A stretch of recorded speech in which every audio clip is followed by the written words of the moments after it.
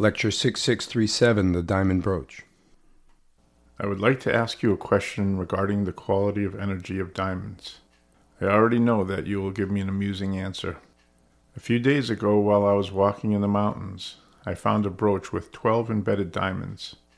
As I was picking it up, I started to think, how is it possible to find such an object in the mountains?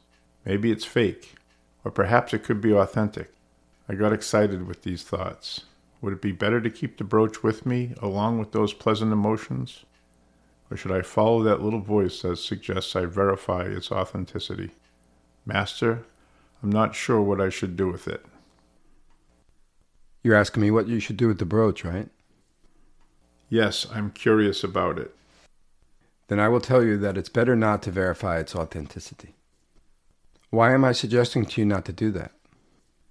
If you were to have its authenticity verified, there will be two possible scenarios. If the object is fake, you might experience disappointment. Or you might become greedy if it turns out to be genuine. That's why it's better not to know. After all, that brooch isn't yours. But since you happen to find it, you can keep it. So don't try to get it authenticated. Just having found it is a beautiful thing. If someday you happen to meet someone for whom the brooch would be perfect for, in that case, offer it to them, and they would become its true owner. Imagine how splendid the brooch would look worn by that person without paying attention to whether it's real or fake. By doing this, you will become a person with a pure heart.